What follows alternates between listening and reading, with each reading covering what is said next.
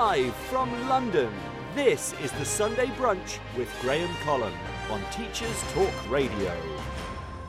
Good morning to all of you Sunday teacher listener types. Today we are going to be talking about things in the past that schools have done that are pretty bizarre and have changed, but then also look to the future and think, what will be the things that we do now that in the future they'll think are bizarre and weird that we did in the past, which is today.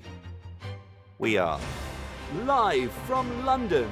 This is the Sunday Brunch with Graham Collum on Teachers Talk Radio. Tune in live at ttradio.org, or to join in the conversation, download the Podbean app and search Teachers Talk Radio. Follow the hashtag TTRadio. Tune in, talk it out with Teachers Talk Radio. Is it going to be one of those weird episodes where every time I try and explain what we're talking about, we're going to go in like a loophole of wormhole, time travel-y, weird conundrum madness that we're all just going to blow our minds momentarily from time to time? Who knows? But yes, the idea is we're talking about past teaching and how crazy it used to be, but then also looking to the future and thinking what current things now are on their way out, maybe already, or even if they're not on their way out, kind of should be on their way out. And when we think progressively into the wonderful future, not like 10 years, 20 years, when we're clearly going to be in half the same mess as we're in now, but I mean like way, way into the future. So like, you know, I'm thinking Star Trek. You know, in Star Trek, when everything's good, you know, there's no nations at war, there's no money, no racism, no nonsense, right? It's all just people doing their best and getting by in the world. I'm thinking in that world, what are schools going to be like compared to today? What will be the same? What will be different? Tim's coming in. He's going to try and blow our minds, isn't he? He says, so things we did yesterday that seem weird today, but we will still do them tomorrow. You see, this is what I'm talking about. I don't know if I can handle this. I think I might have bitten off more than I can chew for a Sunday morning with all the time talk. But listen, that's what we're talking about today. So brace yourselves, strap in to your DeLoreans, because we are heading to the future. Doc, or whatever, Marty, whatever reference you want to take. Okay, whatever generation you are. I feel like Back to the Future always works. I feel like Back to the Future is a catch-all, whether you're, older generation, noob. Noobs still look to that as retro cool, don't they? Who knows?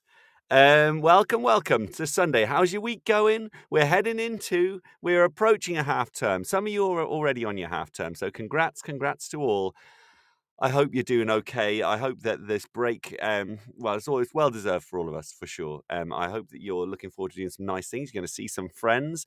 I am indeed lining up we booked out a little cottage. That's what I like to do. Just those of you who don't know me so well, what Graham Collum likes to do on his holidays is to book out a cottage, go there with friends, and basically geek out while eating really good food and having really good chats. And that's what I do on my holidays. When it's peak holidays, that's what we do. And one of the listeners in the room right now, it will be on one of those trips coming up in 9 days. I think 9 days. So Helen, let's look forward to that. Good times. The rest of you, I hope you have fun things ahead for your own holidays and things. Tell me what you're doing for your breaks. Tell me what you're doing for your half breaks. Maybe you're just planning to lie in. And listen, that's the most valid break you can have. You don't need to have some elaborate la-di-la, getting planes anywhere or anything like that. Just sit back, big old bowl of popcorn, get a movie going. There's your half term lined up. Get a video game on. Bit of Metroid Dread, bit of Zelda, Breath of the Wild. What's your tipple on the games these days? Helen says, can't wait. Cottage times are legendary. They are every single time. So that's what we're doing. But listen, hit me up if you want to talk half-term breaks, what you do to wind down. Do you switch your phone off? Do you mute your WhatsApp notifications? Do you block out your emails and stuff like that? You better not check your emails. If you're listening to the Sunday Brunch with me, you better not check your emails, all right? That's your 101 holiday wind down tip, is don't check your emails. The only way you have my permission if you're a leadership role, okay? And you better be getting paid the big bucks, because We need our space, people. I'm thinking more at the moment than usual. I feel like a lot of us are just at our wits' end, so we all need that little break. But it's coming, so well deserved. Have lions if you can. That's a lie-in, not a lion. You don't want those on your half term unless you're at a safe distance. So yeah, good times. The climate change, it's COP26 is coming up. That seems to be hitting a few headlines at the moment. Depending on who's going to be there. That's all the talk of the town, is who's going to be there. Barack Obama's turning up. Of course he is. He's a legend. Or he should just can we just agree on him being a world ruler at this point? Just get rid of all the governments. Just have Barack. I trust Barack. He's all right. He can look after us, I reckon. That's just my opinion, of course. There's a lot of people turning up. Greta Thunberg is, apologies if I mispronounced that. She's obviously hitting the news and getting her ideas said. The Queen has even spoken out and said, you know what? I'm sick of people saying they're going to do stuff and not doing stuff.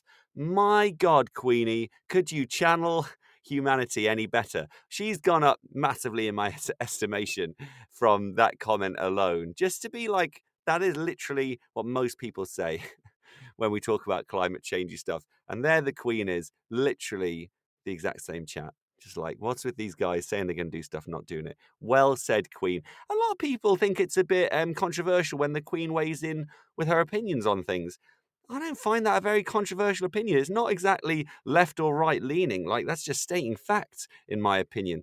People saying they're going to do stuff, not doing it, making commitments and just allowing them to peter out because they won't be in power when the commitments hit their deadlines. So go Queenie, I say. I'd like more of that. I think going into the future, if the royal family is to continue, I think they have to get a bit more, I don't know, a bit more vocal, in my opinion. But I know a lot of people would say that's like controversial. You know, they're supposed to be in their role and, you know, neutral and blah blah blah.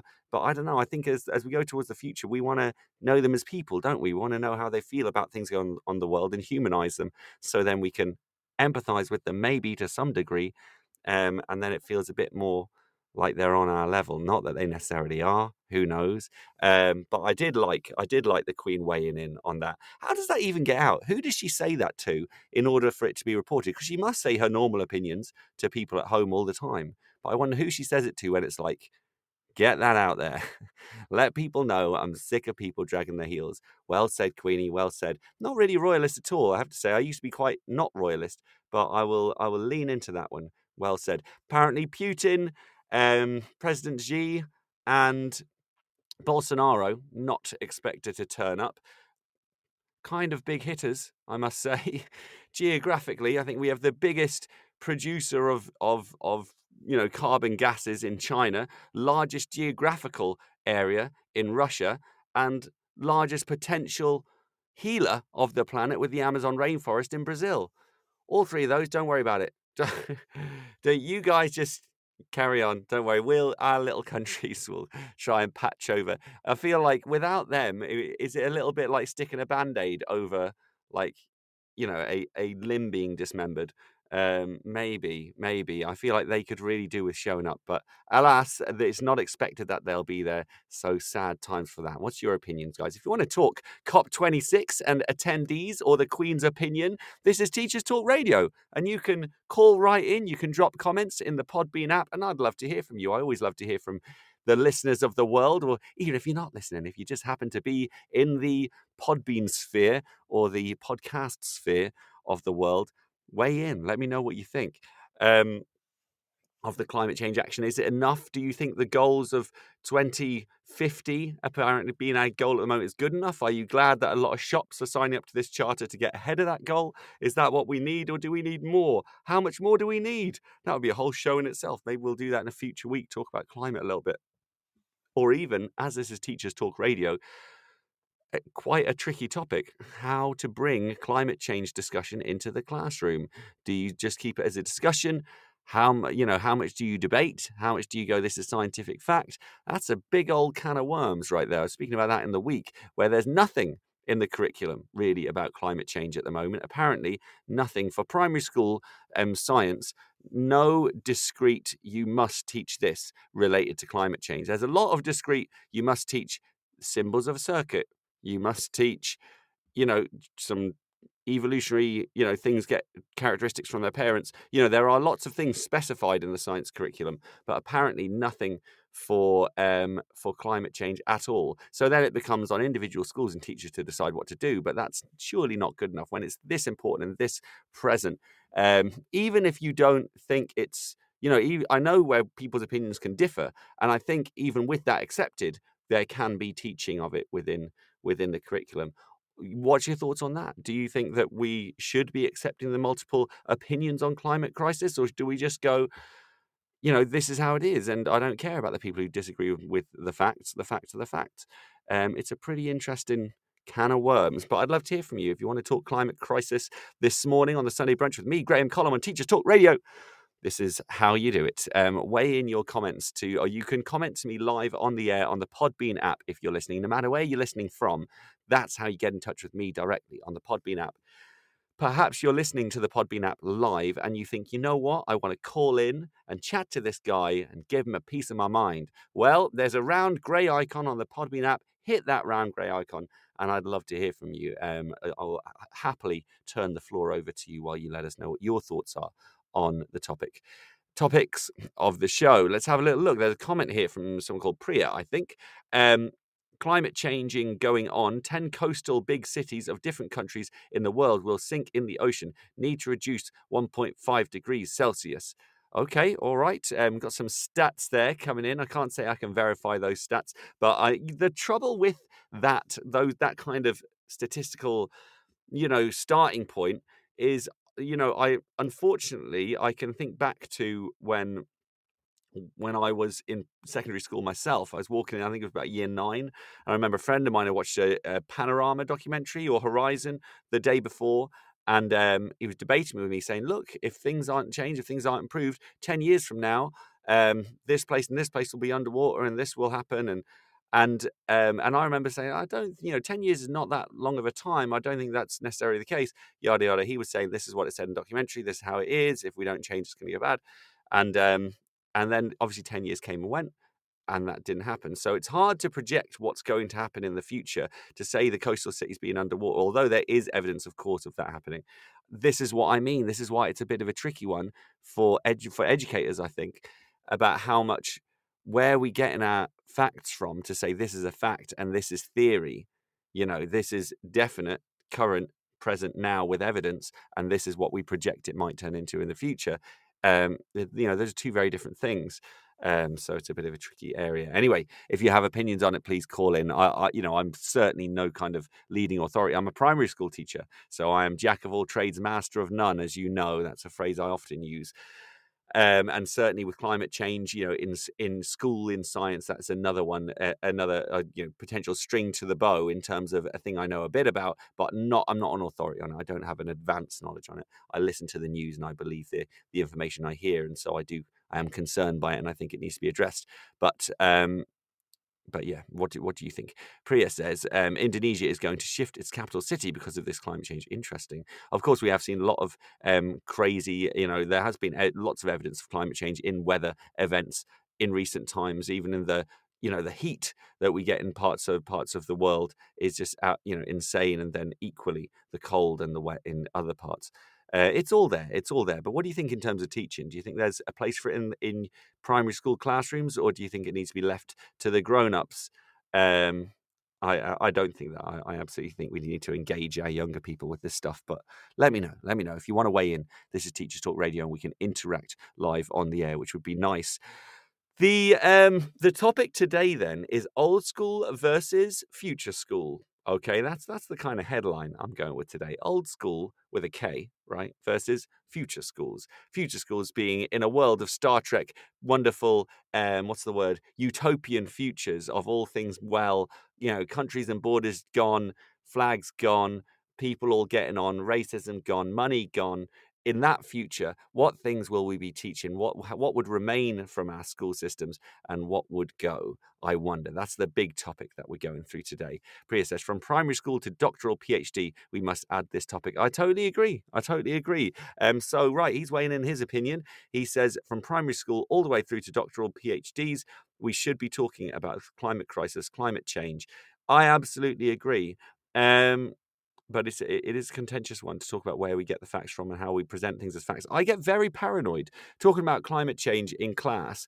I get very kind of careful, probably over careful, because I worry about parents, hearing one thing and jumping to another conclusion, thinking, oh, this woke teacher, lefty teacher kind of coming in with opinions about climate change. Because for some reason, and I think this is quite limited, I'm going to put my neck on the line and say I think this is quite limited to the West, to, Britain, Europe, America, where our opinions seem to weigh the same as facts. So if I come into class with facts to do with climate change and say this is going on, and this is bad, and here's some stats to do with how the world is getting on with this right now, I think people would argue with it like it wasn't a fact because their opinion doesn't like my facts. And I think we have this issue at the moment in the West where opinions are worth as much as facts. And so I think we overstate our opinions. I think when you have something like the climate crisis, climate change, this wasn't supposed to be a show on climate change, just quite an interesting topic to get into, I guess. But when you have, when you share facts of climate change, people then come in with their opinions like they're equally important. And that bothers me. I feel like we need to say, hold on, you're talking about what you've made up in your head on a Sunday afternoon, whereas the fact is the fact is the fact. That's how it is. But it's a weird issue. It's the same with loads of things in these Western countries at the moment. I say Western countries. I think that's what they're limited to. It could be world over. Could be a human problem.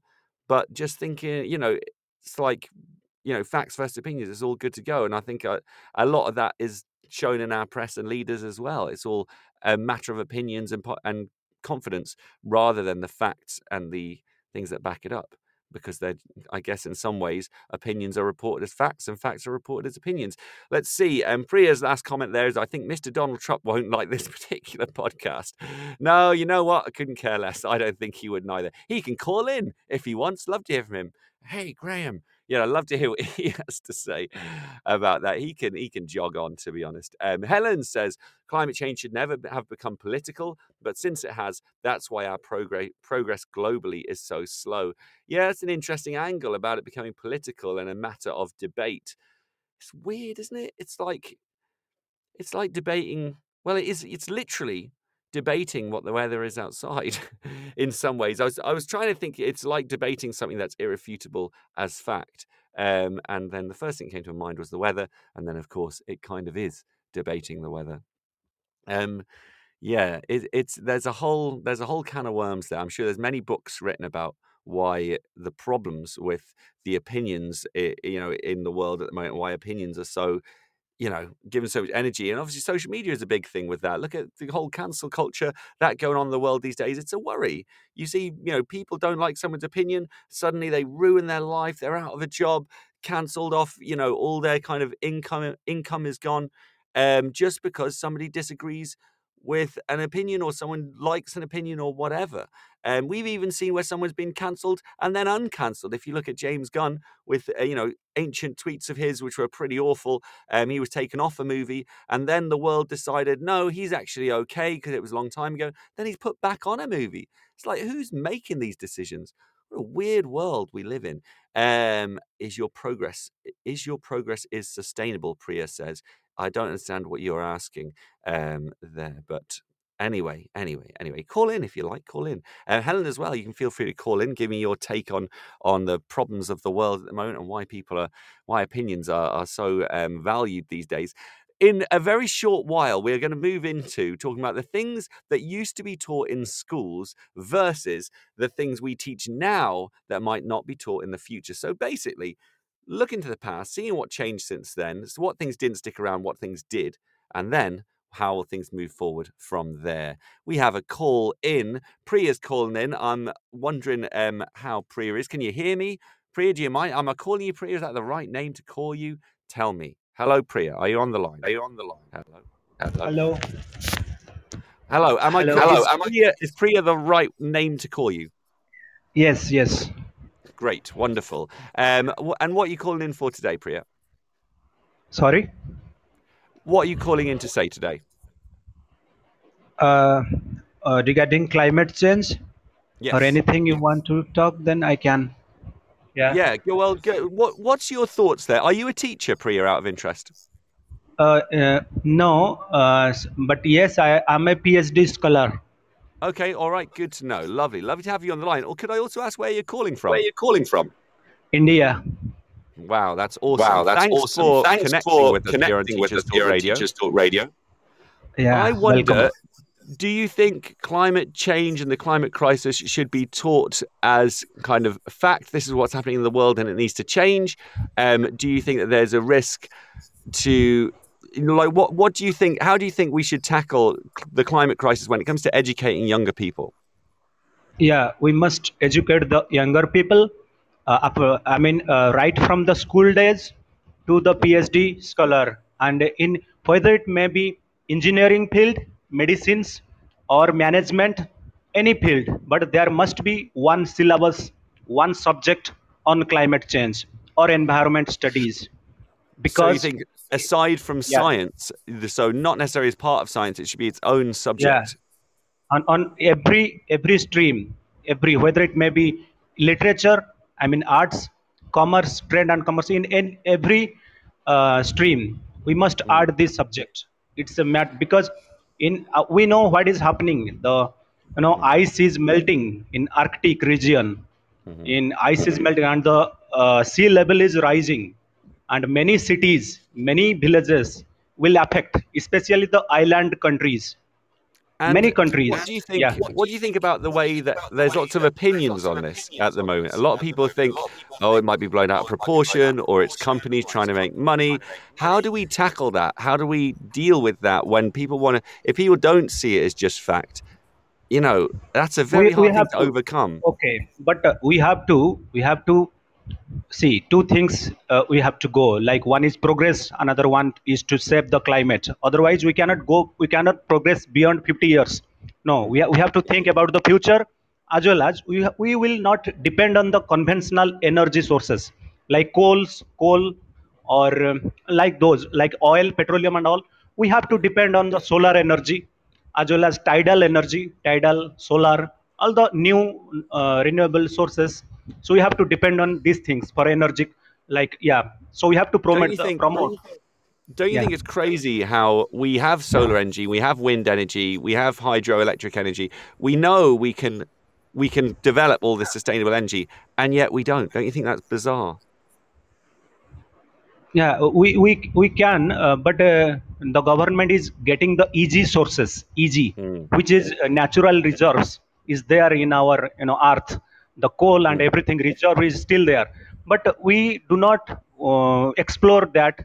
We should depend on the solar energy and all. And I know huge money is required for this, to mm. explore solar energy, because it is not easy. In technologically things it is not easy, and many things are there, but we have to go for separate budget for these So things say, from. imagine I go into school on Monday and I begin teaching climate change as a discrete lesson. We do some art around it, we do some writing around it, we learn about the statistics of climate change and ice melting and how it's affecting the world. Then parents start to complain and they say, this teacher is pushing his opinions onto the class, and his views that climate change is a major problem. He's pushing them onto these young vulnerable people, as it, we don't know what's going to happen tomorrow, so it's wrong. What would be your response to those parents? But as a teacher, we have to realize, we have to understand the fact for ourselves first. Fact. See, last year or 3 4 years back, what was the temperature of your city? What is the temperature of your city these days? We can Mm, compare. Why the temperature is rising? The parents should know this. Why the yeah, temperature is yeah. gradually rising? If the So, temperature like is you're rising, just saying, approach it from a scientific fact point of view, look at the data, and yes, then I guess let the conclusions come from there, maybe. yeah, and they will say yes, it is happening. Climate change is a truth. It is Mm, true. mm, Yeah, they should know. They should, and you can show the videos, the facts of, not in your country but about the island countries. And you can find easily this type of videos in YouTube, fact videos mm. from responsible sources is there. Even in that video, it is showing that some part of the country, some villages is no more in that area. 5 Yeah, yeah. kilometers or 4 But then miles, again, the sea has come. that's another major problem these days, is the idea about the legitimate sources on YouTube and the not legitimate sources on YouTube. How to tell the difference? That's another skill that young people need, and all people need, actually. It's not about young people. Everybody needs to learn the difference between good quality information and low quality information. But that, Yeah, again, is not something that's but being no. taught. Yes, I got it. But see, this is truth. This is fact. This is a Yeah. documentary. I Documentary. believe, I agree with you. I'm of the same kind of viewpoint that you are. But what I'm saying is, I'm just presenting the other side, and the difficulty of teaching something as fact when people can, and and on TV they see lots of people disagreeing with it. The truth of it becomes an argument and a debate rather than truth or fiction. It becomes debatable, and that's, I guess, why we're in a pickle. But the thing is, you have to give proof. You have to prove them by videos, or by videos, or by videos only. There are many things is connected to ozone layer, the gases and all, carbon dioxide, anything. But you have to prove them. See, it is not a one day process. Climate change is No, a, indeed. no, I agree. 5 years, 10 Speaking to years, you, or I yeah. realize how much of this really needs to be taken a lot more seriously, and dealt with from higher up. Like, it's not something that can be resolved from somebody, a classroom teacher at my level, or even a head teacher of a school. It needs to be resolved at a national level, where leaders need to establish this is not Yes, up for yes. debate. These are the facts. This is, and present, as leaders should present, that this is what we're dealing with. Here's the truth of something. Now we need to move forward as a country. But until we have leaders who can present facts clearly and not Yes, politically, it's and then I guess we're especially, gonna, yeah, yeah, and go on. especially the developed countries, the most developed countries, their leaders are not responsible. I am not talking about all the leaders, some of the leaders of the Yeah, developed countries, rather than not developing countries. Developing countries like India or many, Brazil, many more countries are there. They Mhm. are much more aware about this fact. This fact, their awareness is here in our country, in the Yeah, developing ones. But in the developed like USA or some European countries, they don't even bother about climate change or what will yeah. happen. They don't know, but they will suffer for sure. Right. It is going Well, to be, yeah. thank you so much for calling in, Priya. I'm going to say goodbye for now, because we're coming up to a half-hour point on the show. We have news and ads and things like Okay, that. It's been a great okay. pleasure to have you on the line, and Thank thank you you, for giving us your thoughts on it. thank you very much. Thank you. Bye bye. Bye bye. Lovely, lovely call there from Priya. Something to think on, something to reflect on. No easy answers at this point, but imagine if we did have a world of leaders that all could clearly say, these are facts, this is what we're dealing with, and take it on with the kind of just dignity and courage that it deserves. We could be in a much better place. The thing is, the title world leader is a hell of a title. Like, you need to be an incredibly intelligent and emotionally well balanced, morally well balanced, thoughtful, reflective individual. And at the moment, some of them just clearly are not that much. You need to be really, really highly informed. And so it's, but now we're at this place where everybody's just trying to score points and get headlines and win opinions on newspapers. We're in a hell of a mess, aren't we? Hell of a mess. Probably worth leaving it there, because I don't think we're going to resolve the climate crisis on this hour and a half today. But lovely to get into it. And thank you, Priya, for sharing your strong opinions on that. And I can say I agree, but I still, like I say, the solution, I think the reality of the solution is still a bit of a stretch away.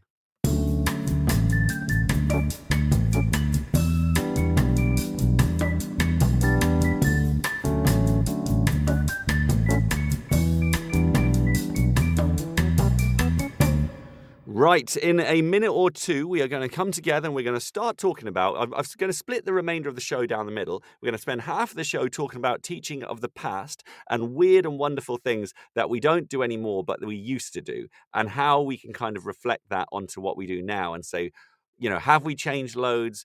Thank God we have in some ways. Maybe we need to change more. And then for the second half of the show, we're going to look to the future and talk about what we're teaching now that may well change. What do we think in 200 years, people will look back at this era and say, ha, how ridiculous that was that they used to do that. First, we're going to have the news, then we're going to have a couple of ads, and then we're going to crack on. We're talking about old school versus future school. Let's do this.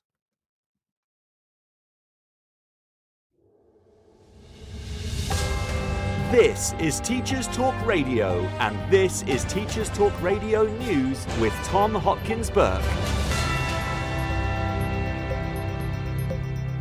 This is your latest Teachers Talk Radio News with Tom Hopkins-Burke. A coalition of 118 Members of Parliament and Lords has urged Education Secretary Nadhim Zahawi to reverse the government's decision to scrap most BTECs. The group sent a letter to Zahawi to support the Protect Student Choice campaign, asking the government to rethink plans outlined in its Level 3 qualifications review. The Department for Education has argued that the over 12,000 Level 3 and below courses offers a confusing landscape to young people, as it introduces a twin-track system of A-levels and T-levels from 2023. The DFE has also admitted that defunding these qualifications would hit students from disadvantaged backgrounds the hardest. Children's Commissioner Dame Rachel de Souza has told the House of Lords that last week's universal credit cut should be reversed to cut child poverty. De Souza told the Lords that the £20 per week universal credit uplift should be reinstated for families receiving the child component of the benefit. The Commissioner also recommended an auto-enrolment system for free school meals, and for children from families with no recourse to public funds to be allowed free school meals on a permanent basis. The Children's Commissioner's Office has revealed that around 70% of vulnerable children are in receipt of free school meals, and that well over 4 million UK children live in poverty. A Lincoln primary school has warned parents against letting their children watch the hit Netflix show Squid Game. Squid Game, which has an age rating of 15, sees hundreds of contestants take part in children's games for a cash prize, but with a literally deadly twist. St Francis Hill Community Primary School told parents that some pupils were reenacting scenes from the show during playtime. The school has called for parents to put parental locks on devices to ban access to shows of this nature for their children. That was your latest Teachers Talk Radio News with Tom Hopkins-Burke.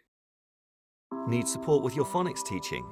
Did you know Oxford University Press now has 3 DFE validated programs to help you?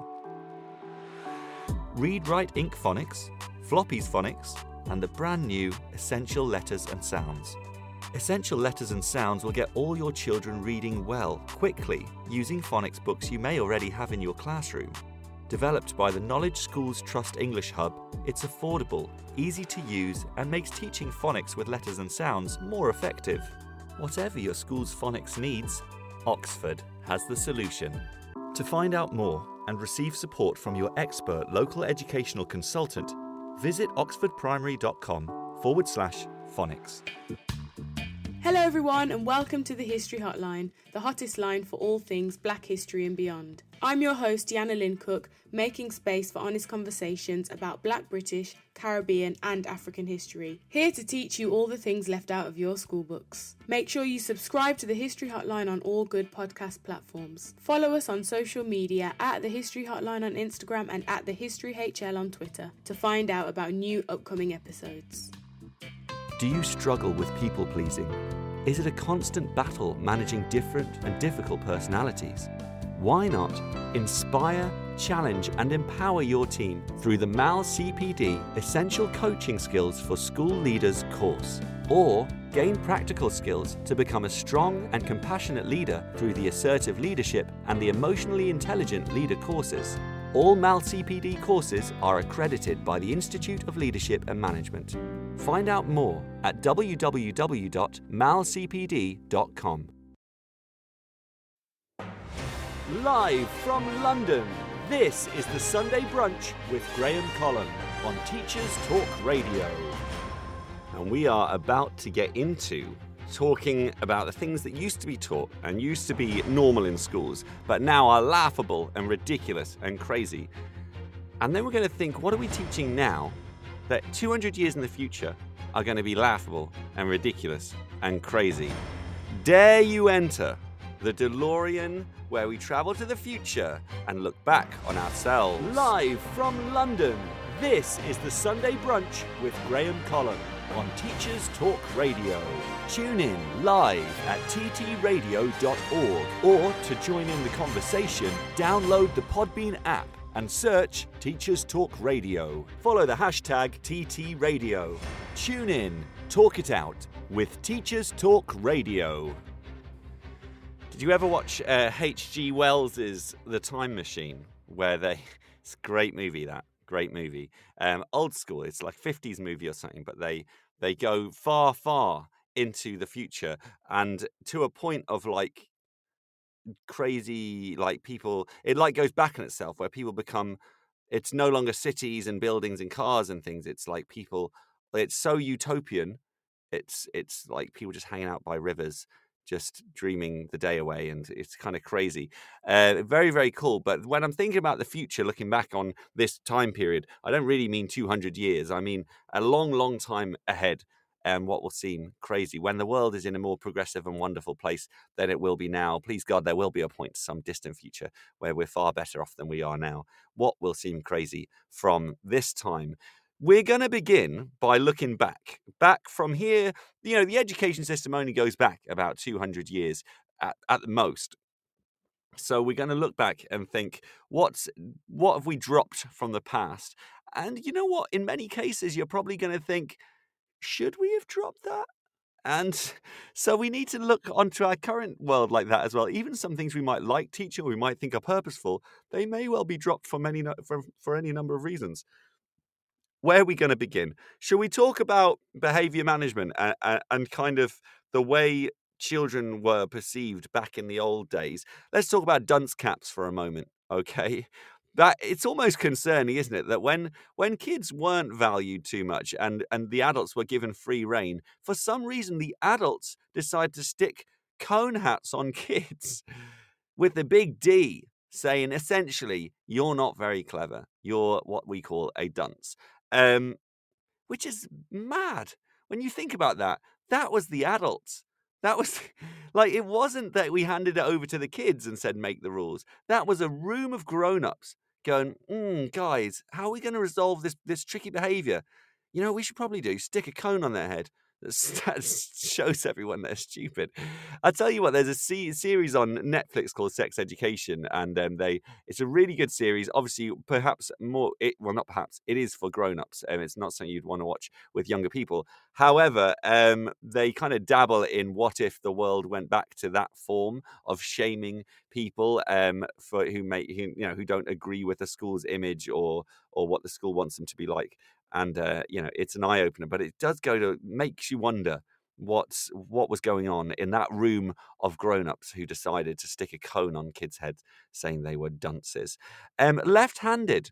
So these days, if you're left-handed, you might use a certain type of pen. You might be given a certain space in the classroom so you can stick your elbow off the end of the table and you're not going to be going into the right-handed person beside you. That's nice, right? We try to accommodate our left-handed learners. I don't think too much, certainly with younger people. I don't think there's much thought about it at all now. I think there's that many 50-50 really. There's a bunch of left-handed people, a bunch of right-handed people. I don't think anyone really thinks much of it. At least as far as I'm aware, in state schools, a pretty mid-level state school, no one really bats an eyelid at being left-handed or right-handed. No one cares, and so it should be, in my opinion. But back in the day, do you know what they would do if you were left-handed? Going back to, say, our kind of granddad's generation, so going back maybe 80 years in the school system, maybe not even, probably like 40 or 60 years. But let's be generous, and let's say going back 80 years, so going back to, say, 1940, that kind of era. If you were left-handed, do you know what would happen? I know a number of older people who have these stories to share, by the way. They would tie your left hand behind your back and make you write with your right hand, to which, of course, the writing looked poor and you would struggle to achieve anything worthwhile in any lesson. And you would basically not seem very intelligent to your peers, all for not having a strong hand that the general population might have the same strong hand. It's crazy, isn't it? Like, it's, what's funny about that kind of stuff? It makes you think, what other things have we just not really questioned? Like, because at that point, I guess it was just thought that, well, of course, most people are right-handed, so of course right-handed is better. And of course we want people to be. I wonder if there's stuff like that now, which we just assume is better because the majority of people do it.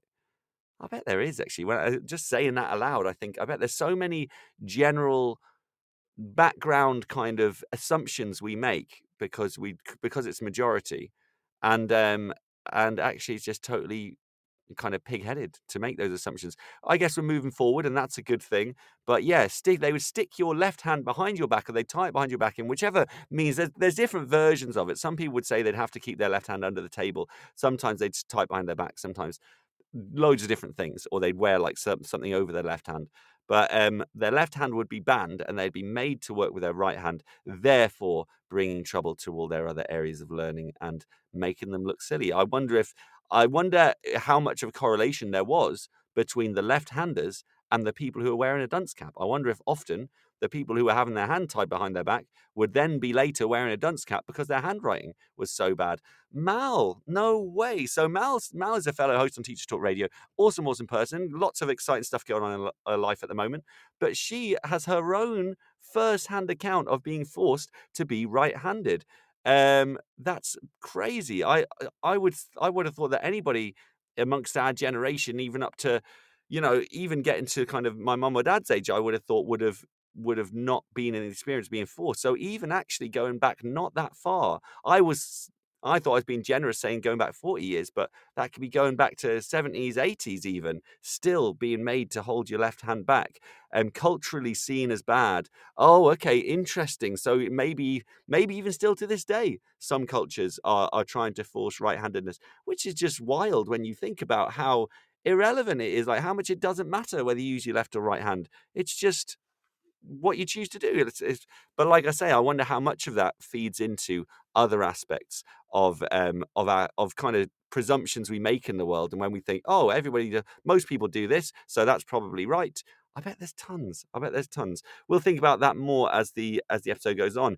And of course, autism now is something we try to recognize, we try to address. Still, I don't think enough. I think that as we know, it's a spectrum. There are all kinds of learners who aren't seen as severely autistic and so are in normal classrooms doing normal kind of work activities, but really not handling that well and struggling with great difficulty. Whereas when you go further into the past, into these schools where you would have had dunce caps flying around and left hands tied behind your back, then, if you were autistic, again, that you would be seen as a troublemaker, you'd be labeled and probably separated, isolated, seen as, so all of this stuff, thankfully, the old schools have not carried forward to current schools. Let's see. Nathan says in the comments, also fellow host and legendary online, Twitter, well, not Twitter so much, Instagrammer, and basically makes up amazing images and GIFs and things. He says left in Italian is sinistra, as in sinister. Huh.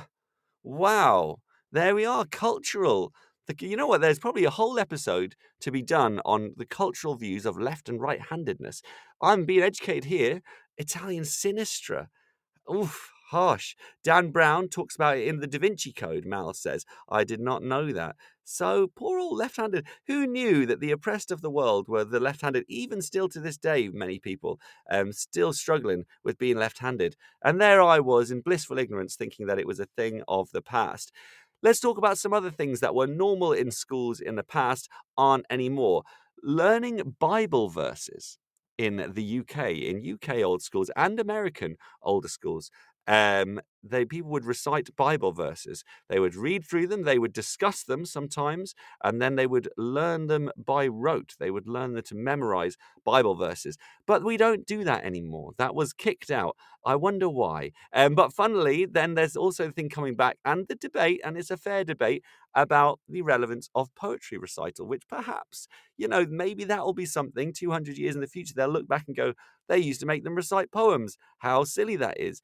Who knows? We'll talk about that more later when we talk about the future schools. But currently we are talking about old schools, things that used to be normal in schools but are not anymore. Shall we talk gender roles? You know what? That deserves an audio effect. Let's see what we have. Gender roles of the past in schools. Yes, indeed. A big boo for that. So women were taught certain skills, or girls, I should say, I guess, maybe, and boys were taught other skills because they were thought to be the ones who are going to grow up and work a job and, work hard and be intelligent, and they need to be intelligent. Whereas the women would be taught housemaking skills and, home economics and how to sew and things like this, because of course that's what women need to do. Which, again, considering with the left-handed, right-handed, this is just a way of striking all people down the middle and going, you should all be like this, to say all girls, you should all be like this, because at the time, a majority of people were like that. It was just like, boom, we assume that's what's right for everyone. But how much of that do we still do now? How much of that do we still, to this day, think, people should be a certain way because that's what the majority of us are? And I have to say, I would be well open to ideas on this, because I am a little bit, what's the word? I'm like your most common denominator person. Do you know what I mean? Like in the UK, I'm like white, British, male. Um, Culturally, I'm from round here. I'm from Ireland, but still, I'm kind of not from far away. I haven't had to deal with any great kind of um, we've all had struggles growing up, but I mean, not because of necessarily a feature or a personal aspect of my personality or something that's beyond my control. So I'm not a great one to lead in this, but I'd love to hear from people saying, look, here are some things that are assumed in our culture that actually a lot of us don't conform to. Of course, I'm thinking about sexuality. Of course, I'm thinking about gender. Of course, I'm talking about all kinds of things where many of us vary and many of us differ, but there is a general consensus of straight male and female is the general, married couple is probably what people are going to grow up to be. That assumption is so still present. And so I wonder, looking forward, when we're 200 years, 400 years, 600 years in the future, will that be frowned upon? Will it be frowned upon that we used to kind of presume the married 2.4 children kind of household? I reckon it probably will be. I almost hope that will be frowned upon, because although it hasn't caused any ruckus in my life, I certainly know for a lot of people it has, and that's not good.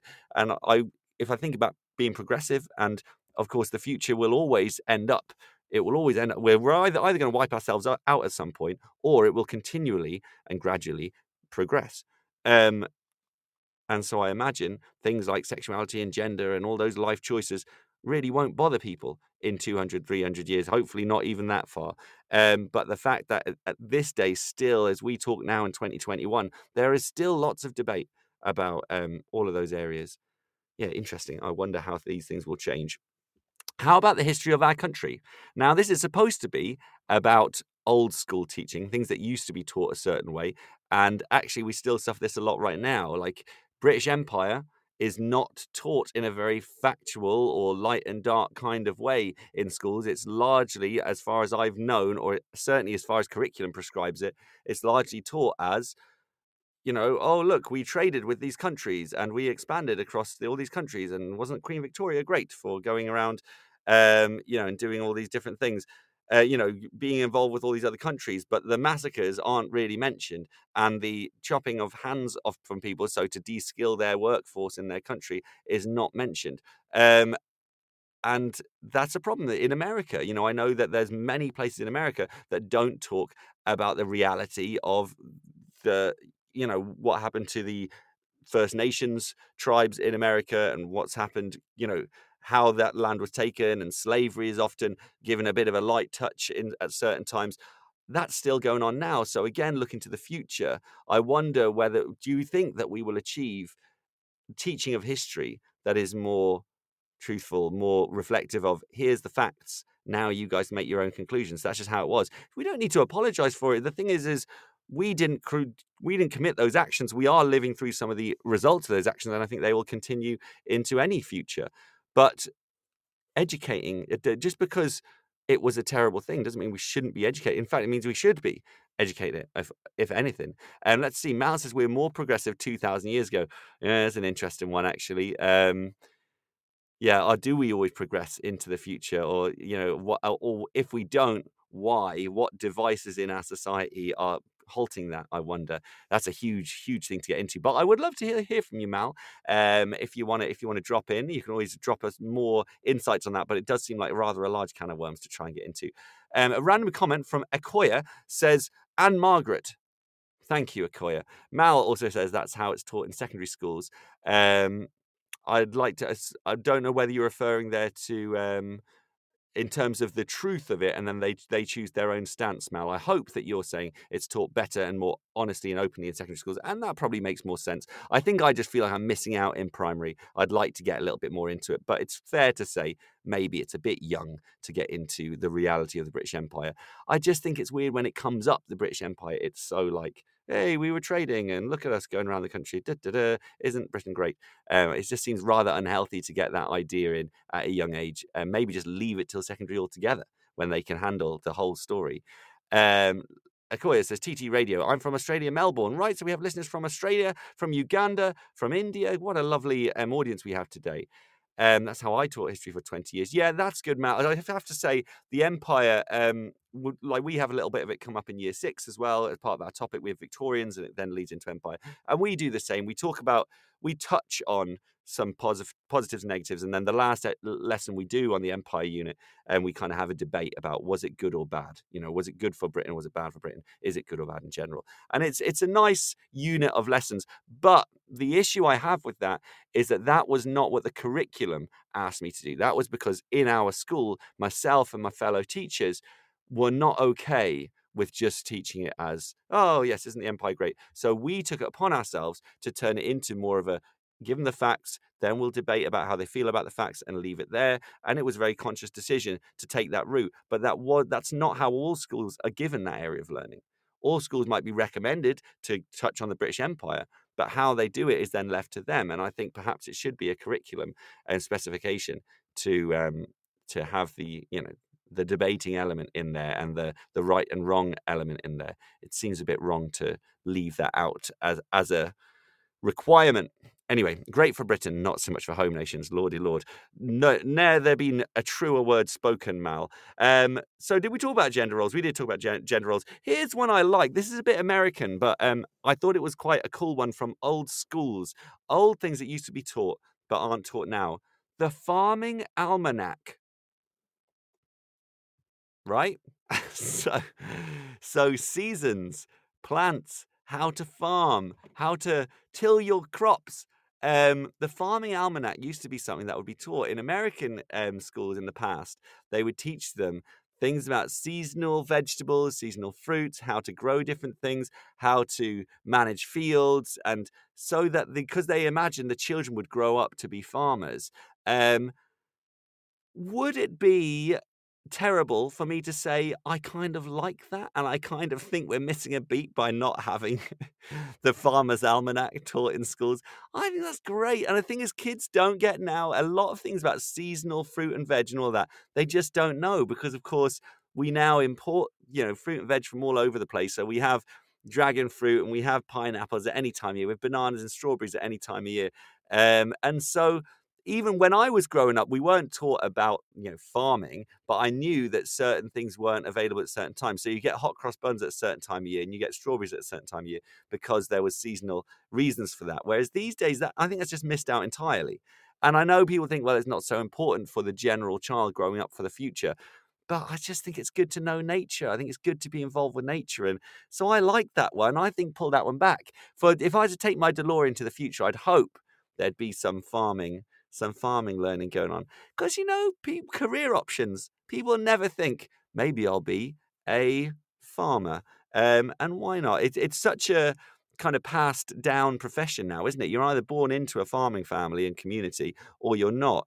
I wonder how rare it is these days for someone to begin farming, to take it up where their father or mother were not farmers. I wonder, to move out to a farming area to farm. I think that would be incredibly, incredibly rare, but not if we taught the Farming Almanac. So get your priorities right, people. Get your priorities right. Here's something that used to be taught and isn't these days. And I have to say, we're going weirdly into a world of, I guess, Graham saying, I'm a man out of time. I would like this skill as well. Shorthand. is something that used to be taught in many schools. Shorthand, the form of writing that essentially abbreviates and symbolizes lots of things, so that you can write lots in a short amount of time through shorthand references. It's useful in court, it's useful in journalism, useful in healthcare. I remember when there was a time I wanted to be a journalist, and people would always mention shorthand, and I had no idea what that was or how it worked. That used to be a thing that was taught in schools. Again, I think that would get it in. We could make time for shorthand. Look, if we have time to go through spellings as much as we do once every week and then test them at the end of the week, get some shorthand in there. Let's do spellings every other week and shorthand every other week. Boom. Solved it. Shorthand is in the curriculum. Mal says, I know a few people who did it. That's shorthand, I imagine. But they studied it at uni and already lived... Oh, farming. Okay. So she knows a few people who became farmers, but they studied it at uni and already lived in the countryside. Eco-warriors.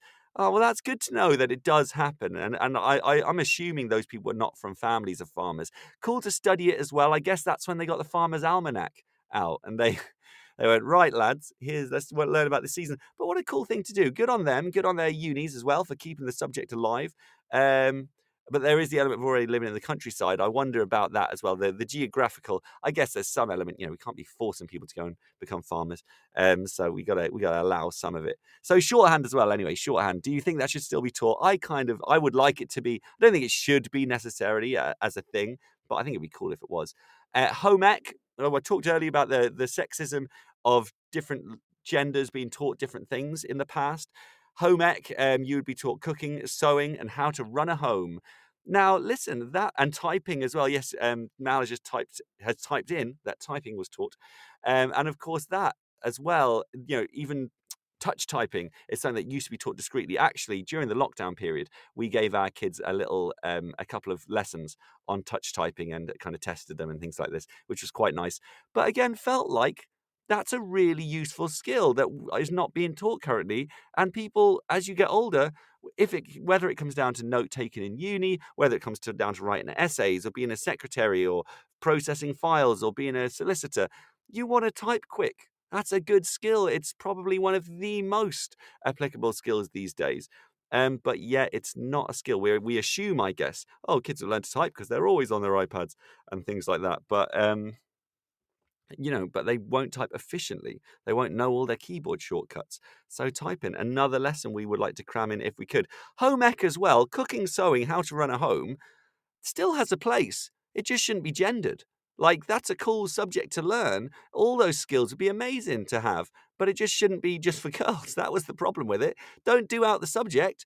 People still need to learn how to do certain things. And of course, there's all kinds of bizarre stories about people who don't know how to do basic things. They end up in hospital or in these terrible situations because they didn't know, how to disconnect an item at home or how to iron properly, or, that an iron remained hot, so they left it on something and caught fire or whatever. There's a bunch of spook stories about people who don't get basic survival skills in the modern world. And yet, home ec now has really just been reduced to cooking, hasn't it? As far as I've ever known in secondary schools, home ec is now a word that it's a synonym for cooking lessons, which is a bit of a shame.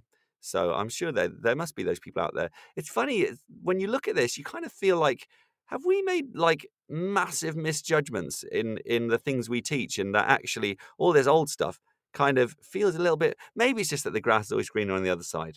Maybe if we were teaching all that, I'd be saying, we should be doing more maths. We should be learning poems. I don't know, similes. I don't know. I'm being generous there. I feel like that would not be the case. But there we are. I just think the wholesome things will, I think if we were new farming stuff, we knew shorthand and we knew typing and we knew home ec, I feel like our lives would benefit instantly from all those things. From a lot, maybe not shorthand. You could leave shorthand. Shorthand's just for fun, all right? Woodwork is one of the other ones. Woodwork, I know that is done in secondary schools. It's an option for many people to do in D&T. Later on, woodwork can come into parts of D&T. Not one that I think is terribly lamented. I think that these days, a lot of woodworking and printing related skills can now be done through computers, and so you can do a more modern version of it. But woodwork is an old skill that used to be taught more commonly, and in primary, the same way cooking used to be. I remember when I was in primary school, talking very late 80s or very early 90s, we would make cookies in school, I remember vividly the excitement of making the cookies and then bringing them home, showing my mum, all that kind of stuff. These days, cooking is all left to secondary school or to homes. I think we're missing a beat. I think we could be missing a beat there. But you can't teach everything. That's the problem. It's like if you want to pull in typing, well, what goes? What do we lose out? Because, God knows there's so many things we want to teach. We want to teach financial wisdom. We want to teach a bit of mindfulness. We want to teach everything, don't we? But how do we fit it in? I think just the discrete subject nature of schools at the moment could be a problem, that actually we need to be more wholesome in our approach to teaching rather than this is this subject, this is that subject. We need to have like overarching topics and units that go on, reach into all different areas. Oh, I'm going on a bit of a tirade right now. Right, we are an hour into the show. We've just hit 12 o'clock. Happy Sunday afternoon, guys. I hope you're all having a lovely day. As we head into the final half hour of the show, what we're going to talk about now, we've gotten through most of the old school things I want to talk about, the old areas of teaching that are no longer taught. What I'd like to talk about next is what's on its way out. If you're in a future school, if you're 200 years in the future, 400 years, 3,000 years in the future, what would you look back on now and laugh at? What seems crazy that we do now and unprogressive? What needs to go? That's what I'm going to be asking you in a moment. First, we're going to have the news, a word from our advertisers, and then we're going to talk about the future schools of the world. This is Teachers Talk Radio, and this is Teachers Talk Radio News with Tom Hopkins Burke. This is your latest Teachers Talk Radio News with Tom Hopkins Burke. A coalition of 118 Members of Parliament and Lords has urged Education Secretary Nadhim Zahawi to reverse the government's decision to scrap most BTECs.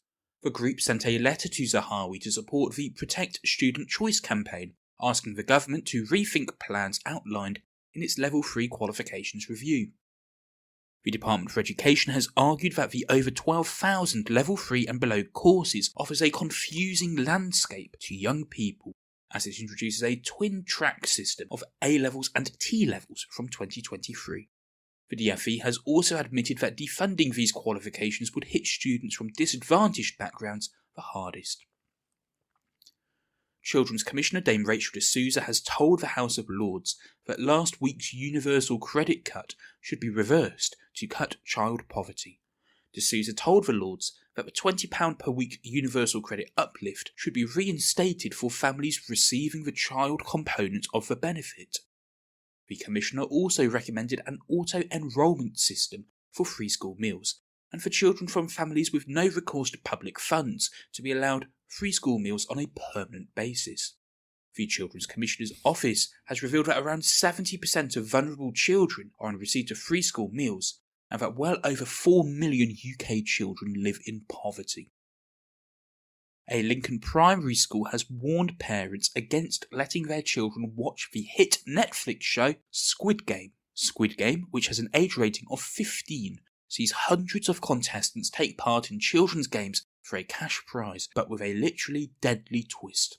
St Francis Hill Community Primary School told parents that some pupils were reenacting scenes from the show during playtime. The school has called for parents to put parental locks on devices to ban access to shows of this nature for their children. That was your latest Teachers Talk Radio News with Tom Hopkins Burke. Need support with your phonics teaching? Did you know Oxford University Press now has 3 DFE validated programs to help you? Read Write Inc Phonics, Floppy's Phonics, and the brand new Essential Letters and Sounds. Essential Letters and Sounds will get all your children reading well, quickly, using phonics books you may already have in your classroom. Developed by the Knowledge Schools Trust English Hub, it's affordable, easy to use, and makes teaching phonics with letters and sounds more effective. Whatever your school's phonics needs, Oxford has the solution. To find out more and receive support from your expert local educational consultant, visit oxfordprimary.com/phonics. Hello everyone and welcome to the History Hotline, the hottest line for all things Black history and beyond. I'm your host Deanna Lynn Cook, making space for honest conversations about Black British, Caribbean and African history. Here to teach you all the things left out of your school books. Make sure you subscribe to the History Hotline on all good podcast platforms. Follow us on social media at the History Hotline on Instagram and at the History HL on Twitter to find out about new upcoming episodes. Do you struggle with people pleasing? Is it a constant battle managing different and difficult personalities? Why not inspire, challenge and empower your team through the MAL CPD Essential Coaching Skills for School Leaders course, or gain practical skills to become a strong and compassionate leader through the Assertive Leadership and the Emotionally Intelligent Leader courses. All MAL CPD courses are accredited by the Institute of Leadership and Management. Find out more at www.malcpd.com.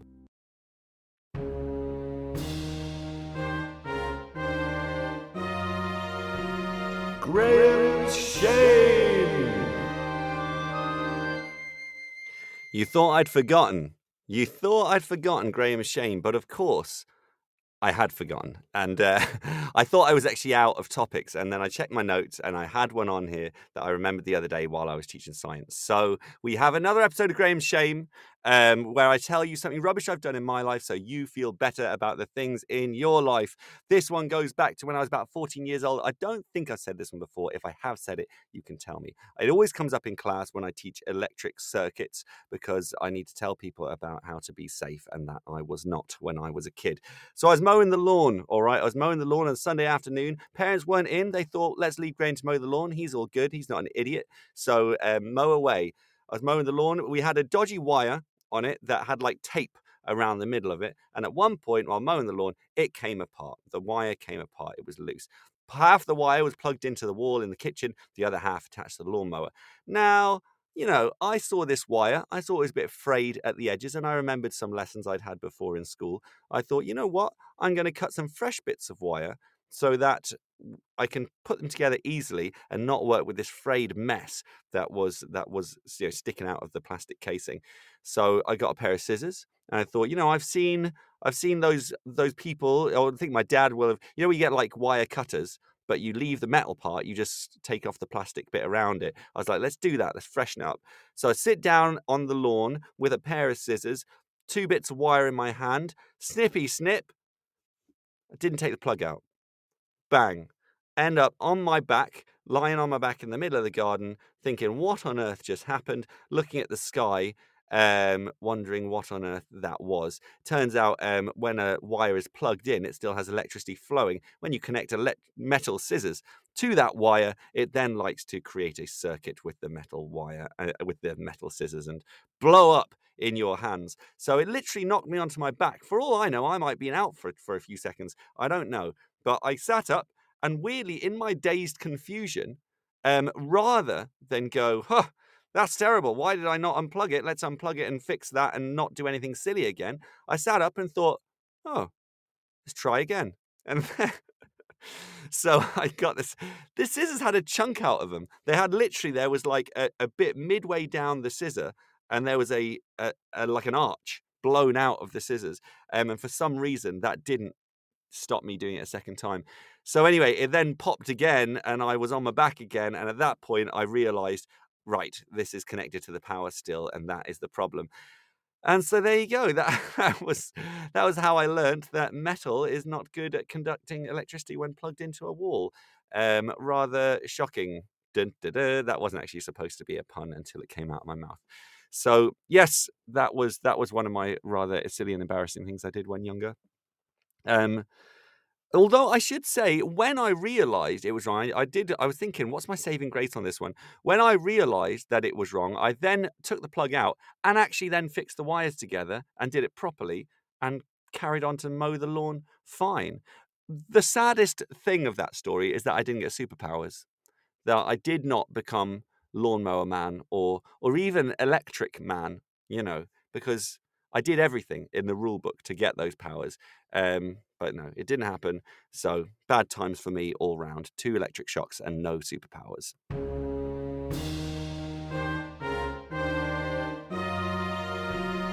Graham's Shame.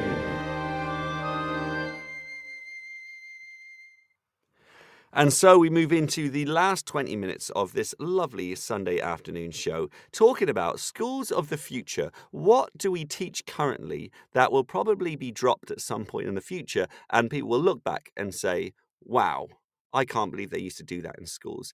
Here's the first one I'm throwing out. Cursive writing. We currently, in primary school still, we do a lot of handwriting. And, you know, I like it. I think the fine motor skills, it's all good. We spend a fair amount of time doing it. We talk about joining. We talk about which letters you join from, which ones you shouldn't.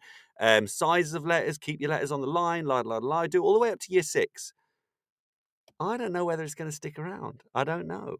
Part of me thinks that motor skills can be addressed in a million different ways that are more purposeful. Handwriting all the way through to year 6, maybe in the younger years. I could see it getting dropped at like year 2. That you get their basic general writing. But obviously so much stuff is digital now. Maybe handwriting in the older year groups would be replaced with typing and things like that. And I know people are rolling in their proverbial, what's the we're not rolling graves because we're not dead, but we are. Some people will be shocked. Some people will be saying, what a heathen. How dare you lose the skill of writing? And I would probably say that if we weren't teaching it right now. But I could see its days being numbered. I just think going all the way through to year 6 is a big priority. We're in a digital world. We are in the digital era, so people say. Thank you for the likes, by the way. Got some likes from Mal and TSCW and other people in the room through the show.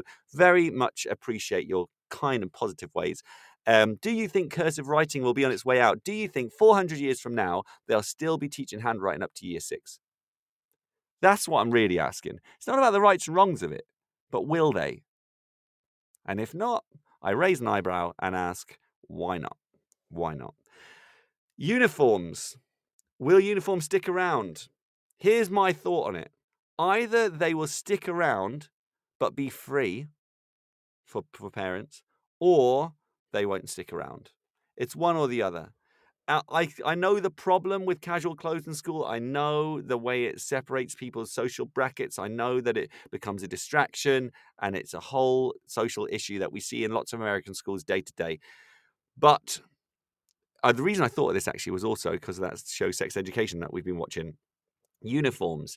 400 years in the future, I just think there's something old-fashioned feeling about school uniforms. Maybe they'll become more casual, and like I said, maybe they'll become free. But currently, it's not sustainable. I think going forward, 100, 200, 300 years into the future, I don't think it seems realistic to have uniforms as they are now. Because when people say about casual clothes being socially exclusive and socially, it separates kids in a classroom, well, uniform does in a way as well, because it's expensive as hell, right? And some families find it very hard to afford the right uniform, keep it all up to the right sizes. Kids grow out of their, you spend however much on uniform, then your kid grows out of it. Frustrating. So you get the certain kids who have clothes that are too small for them or too big for them, and then the other ones who always have well-fitting clothes all through the time. There's still the social separation. There's still the exclusivity. It just presents differently. So if it's a standard expectation in schools, and I think this is how it should be now, then there should be at least one set of uniform per school year that families are entitled to. They should have it provided to them by the school, aka the government, and not aka, that was a very David Brent move, wasn't it? By the school via the government, right? And then that would cover. That's how they get the uniforms. So free uniforms or no uniforms. What do you think? You get in the time machine, scoot forward 600 years, you step out and go to a primary school or whatever schools they have at that time. What are kids wearing? They're wearing their own clothes. They're wearing stylized uniforms that are free. Those are your two options. I don't think the current model of uniforms that are really expensive, I don't think it's workable. It's already been up for debate for a lot of the previous year. So what do you think going forward? What do you think will happen with the uniform front? This is Teachers Talk Radio. As a reminder, if you want to weigh in or call in or let me know your thoughts, then just hit that round grey icon on the Podbean app and let me know if you think school uniforms have a revolution on the way. Is there some great change coming, or are we just going to keep on with this slightly rubbishy situation we're in right now? Let me know if you want, or you can drop comments on the Podbean Podbean app as well. Here's something that when I was doing some research for this show, it came up as something that seems like it's on its way out. And I have to say it was controversial and I was not a fan of it. Apparently, many people suspect that break time is on its way out. Yes, that we are, I expressed a couple of weeks ago, I said about my issues with occupying kids' brains at lunchtime. The fact when we have movies on or we have things going on in the classroom at lunchtime, I have an issue with that because I think we need the free time. We need our brains to breathe. But apparently, in many countries around the world, in different parts, break time's being reduced and reduced and reduced. And I can see that here as well. I can see that people are also doing their clubs at break times and homework club at break times and whatever other special skills clubs at break times. And actually, is it going to become mandatory to go to these clubs and then there'll be no break times at all? And it will be a case of they can rest when they're at home. They can rest on their weekends. Andrew Farm says not in Spain. So does that mean you don't have breaks in Spain? Or you do have breaks in Spain and they're all good, they're not going anywhere? I hope it's the latter. I hope your break time is safe in Spain. But I feel like as you drop the comment, it's more likely that it's been eradicated. Okay, it's good. It's good. Spain is keeping their break times. Well done, Spain. Be more Spain, world. We want the breaks. We want Andrew says the latter. So they are good. They're keeping their breaks. Their breaks aren't going anywhere. I would love that here as well. You know what I would also like to lend from warmer countries? A siesta. When I worked in the States for a couple of summers, in the middle of every day, you get a 15 or 20-minute siesta. You just lie down, have a little chill moment, and the adults as well. You all just got a moment to collect your thoughts. And it was like mutual respect, quiet. We're not going crazy during this time. And that was good. And I reckon we could learn a lot from expanding our breaks, and more siestas, please. So yeah, apparently the article I was reading was hearing vibes of break time going. I hope that's not the case. If I step out the time machine in 600 years, there'd still be breaks, wouldn't there? There's got to be a break to eat at least. Maybe there'll be more breaks because they'll value better nutrition and there'll be free snacks from schools. You have some fruit on your first break, you have your lunch break, and then there's an afternoon break as well. I could do with a siesta and then an afternoon break. Am I getting too greedy with my school days? You tell me. So yeah, cursive writing looks like it might be on its way out. Uniforms, I'm thinking free or non-existent. Break times might be on their way out. Some comments are dropping in here. Let's see. Oh, interesting. Andrew is dropping some further context to his comment that Spain are keeping their breaks. He says the school days are longer here in Spain, so no chance of losing breaks. My school is 45 minutes break in the morning, 45 minutes after lunch. My wife's school is longer. However, the school day finishes at 4:30. No break would be ridiculous. Yes, I agree. TSCW, said no break would be ridiculous. So, out of interest, putting out there to the world, what would you rather? Would you rather more and longer breaks with a later finish time? Or would you stick with the current school day, shorter breaks, but earlier finish times? I think I'd go with the earlier finish time, which is kind of double backing on what I was thinking. I'd go longer breaks, same finish time as we have now. Is that viable? 45-minute morning break, lunch, then 45-minute afternoon break, finish at 3:15. No, maybe not. Maybe I'm asking for too much there. We will see. How about this? Simple change for the future. School hub devices to record learning and paper for notes or scrap. That's what I reckon is the future of devices. I don't think you do everything on your device. I think there is always a place for paper and note-taking and the quick way of getting things immediately how you want them. There being no IT barrier. We need something with no IT barrier, and I think paper will endure because we don't want IT barriers. However, obviously, with climate-y stuff, we want to cut down on paper, and schools are awful for that right now, by the way. Can I just get that out there, that we are so not cutting down on paper? At least in my experience of primary schools, it's totally not happening.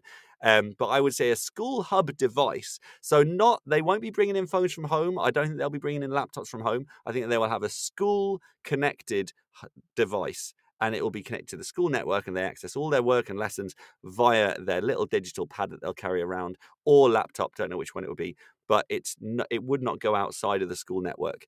They upload all their work for their teacher to mark on those devices, and drafting, scrap, note-taking goes on paper, and they just have their own paper pads which they can take or leave as the day goes. That's my thoughts on how devices will be in the future. Just take me there now, people. Take me there now. TSEW says, happy with the breaks we have now. Need the break to get sorted and deal with issues. So true, so true. As well as hide, if ever I manage to do that. That is very special. You hide during your break times, TSEW?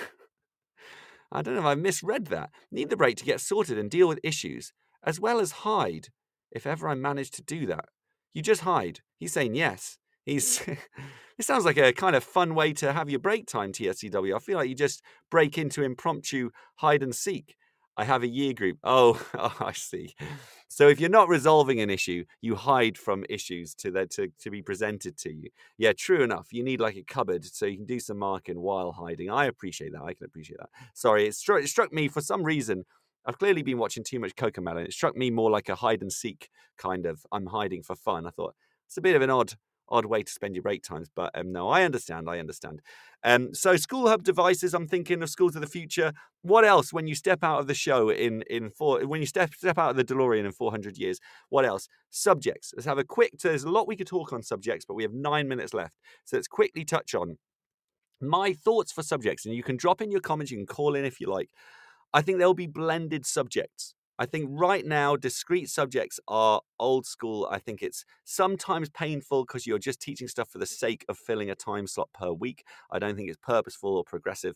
I reckon we're going to have blended subjects. For example, computing and art and D&T will all be combined into overarching projects. So you would have something like video game design where you do artwork related to the game, then you go into computing and you do the digital making of the computer game and converting the art into a digital format.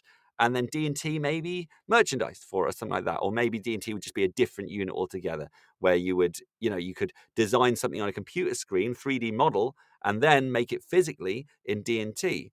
But I'm thinking the future is blended subjects. Maths and computer science on Twitter. Somebody mentioned on the comments thread related to this show today, they would say maths and computer science should be blended. So graphs, for example, we should be teaching children to develop graphs using programs rather than drawing them by hand. And, teaching to draw graphs by hand takes so long and it is such a kind of pain sometimes. However, are they going to use it in the real world, or will they pop some data into a cell-based program, like Excel or whatever, and then have graphs automatically generated? Shouldn't we be talking more about understanding graphs than drawing graphs? Or is it all related? Do you need to know how to draw a graph well in order to understand it well? Maybe, because then you appreciate the measures on the axes and all that type of stuff.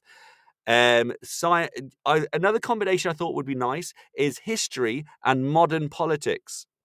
So we could look at the past, but don't just teach it as that stuff happened a long time ago, the end. Let's memorize Henry VIII's 6 wives or whatever. That's instead combine it to, well, also, how does that link to where we are now? How did those events link to our current world? And I know that's kind of how history should be taught, but we know it's not how it's always taught. A lot of history is taught discreetly as that stuff happened then and we move on, right? But if we combine history and modern politics so that there was an innate connection between always threading together old events and current events, I think that would be pretty cool. TSCW says, blended subjects sounds like a good idea to a non-specialist in those subjects, and as someone who already teaches quite a blended subject. Yeah, to be honest, I've thought about it before. I think I had a previous episode about just reinventing the curriculum, and I really think that's the way forward. The only thing that bothers me is that there doesn't seem to even be a whisper of it in the actual educational world. There's no one in unions is trying to start a program to reinvent the curriculum. No one in the government is saying it's time to reinvent the curriculum, and schools don't seem to be making any calls to reinvent it. We seem to all just be stuck in this, RE is 45 minutes, computing is 50 minutes, music is half an hour, and there's just this do it because people do it Do it because we've done it for the last 100 years. And I think it's really time to start questioning things and flipping it over. So maybe that'll be me. Maybe I'll get some energy about me and start leading this charge for blending subjects and having skills-based topics rather than so you kind of have this big project. Maybe, for example, I spoke before about having a bookmaking kind of topic, which rather than just being about writing a story, like you could start it with writing a story and character development and all of that kind of stuff. But once you have a story, well, then you talk about, well, how would we publish it? Well, we need to contact a publisher, and there'd be the financial side of things and all the rest. There's a lot more to do when if you are, and then also you're teaching them the process to actually doing things in the real world when they're older. So blended subjects, we're fans of that in the room. TSCW is a fan. It would show purpose to lots of people who don't see it. I totally agree. Do it, he says. Lead the charge. You know what? I will think on it. I'll think on it. And if I get the energy about me, I will totally. Maybe it's my calling in life. Maybe this is what I'm here for. Who knows? RE. Maybe that needs to be more about philosophy, spirituality, mindfulness, relationship, sex education, type of stuff. And then, with some religious informing in there as well. Or maybe RE is more important now than ever. However, going forward 400 years in the DeLorean, we step out. Is RE still taught as it is? I don't know. I would like the philosophy, spirituality stuff, but it does take, perhaps understanding religions is something we do need to keep as a priority, especially in this world that we live in right now. If we overlook that or don't value the importance of it, it could turn into bigger problems in the future, couldn't it? And then last thing, I found an article today talking about some kind of subjects that could make their way in. So if we stepped out of the time machine in 400 years, would there be a subject of personal finance where you talk about loans and interest rates and mortgage and credit cards and, how money works, economy, stocks and shares, crypto, all of that? Do you think that'll work its way in? Crypto has become such a thing at the moment, and a lot of it is led by young people charging in to, take ownership over the markets that have been out of reach for so long for them. Might that become a priority in the educational sector to understanding money? Personal finance, will that be a subject? Let's have a look. TSCW says that was a thing a few years back, not with crypto. The students hated it. Yeah, I remember that. And that was probably towards the end of my secondary school time. They called it citizenship, I think, where they taught, but it wasn't what it should have been. It wasn't really. It was just became a bit of a DOS, bit of a chat for half an hour, and we all looked at it as a bit of time off and a bit time to chat to the nice teacher. So that wasn't necessarily the right form for it. But is there a form where personal finance could be really purposeful? Maybe not. Maybe it's just a little dull by its nature. I wouldn't agree with that, though. Also, things like trading and stuff like that could come into personal finance. How things are valued and what adds value and things like that. Relationships might be another subject. Obviously, that would include RSE and PSHE and understanding other people and how they work together and understanding yourself as well. Self-awareness could creep into relationships because that's something else that is kind of a progressive skill, that not only to feel emotions about things, but to think about yourself feeling those emotions and to question it and to think, well, why do I have these preconceived ideas, and question your own relationships and your own decisions, have some self-awareness. So would that be something that would creep into schools, or is it already there and it just depends on the teacher to bring it out of certain subjects? Logic and reasoning sounds like a cool subject to talk about, and again, very valuable in this world. Could encompass things like fake news, areas which we want people to be educated on, but it becomes challenging to think how to address them within the curriculum. And so it goes on. We're right at the end of the show, guys. We have been here for an hour and a half talking about schools of the past, things that have been, and schools of the future, things that may or may not be in 200, 400, 600 years, 3,000 years, who knows? TSCW's last note is, I think students struggled and do struggle in finance lessons because they feel a bit removed from it. Very true. We've done it as formal qualifications and as PSHCE lower down school, and the students struggled and got bored. Sixth form, they cope a bit better. Yeah, it's about that relevance. True, maybe that's the other thing, is that we've got to empathize with their perspective, don't we? And we have to remember that we are not the things we're interested in. Like, I'm interested in mortgages and interest and all of that kind of stuff because these are options that come up in my life right now, and I'd like to know lots about them. But how do we make younger people, before it's relevant to them, How do we make them realize it will become relevant to them? But you could argue that about all things. You can argue that about history and all kinds of subjects. It's always about kind of making it relevant for them in the moment and understanding the context of their learning. So I think it could be done, but I know what you mean. I remember those lessons, and I remember how it was a bit of a boring, bit of a DOS. People wouldn't engage, and I know why, because it wouldn't seem relevant. But I think there's a way of making it relevant. Who knows? There's your final thought, guys. Think on it. Think on it. Can these things be worked? Should personal finance be left out? Is it a bit capitalist to bring that into school? Maybe schools shouldn't be to do with money. That's always something I wonder whether I jump too fast to thinking about bringing money into class, and actually maybe it should be left out as a bit of a, my mum used to say money is the root of all evil. So maybe we shouldn't be bringing the root of all evil into school. What do you think? That's it, guys. That's it from me. It's been a pleasure hosting your airways for Sunday. Thanks for the likes and the lovely involvement and comments, especially TSCW been throwing loads in there. Thanks, Mal, for your comments earlier on. And thanks, Priya, for your call and opinions on the climate crisis and how to bring that into schools and educate the world better on it. I hope you all have a lovely, lovely Sunday. Enjoy the rest of your day. Rest well. We're almost at the half term, or maybe you're on your half term. Enjoy it. Kick back, watch some movies, eat some good food, drink some drinks, whatever they may be. Enjoy. Speak to you all in a week at 11 o'clock next Sunday for another wonderful Sunday brunch. You've been listening to Teachers Talk Radio. Tune in live and listen back at ttradio.org. We look forward to hearing from you next time on Teachers Talk Radio.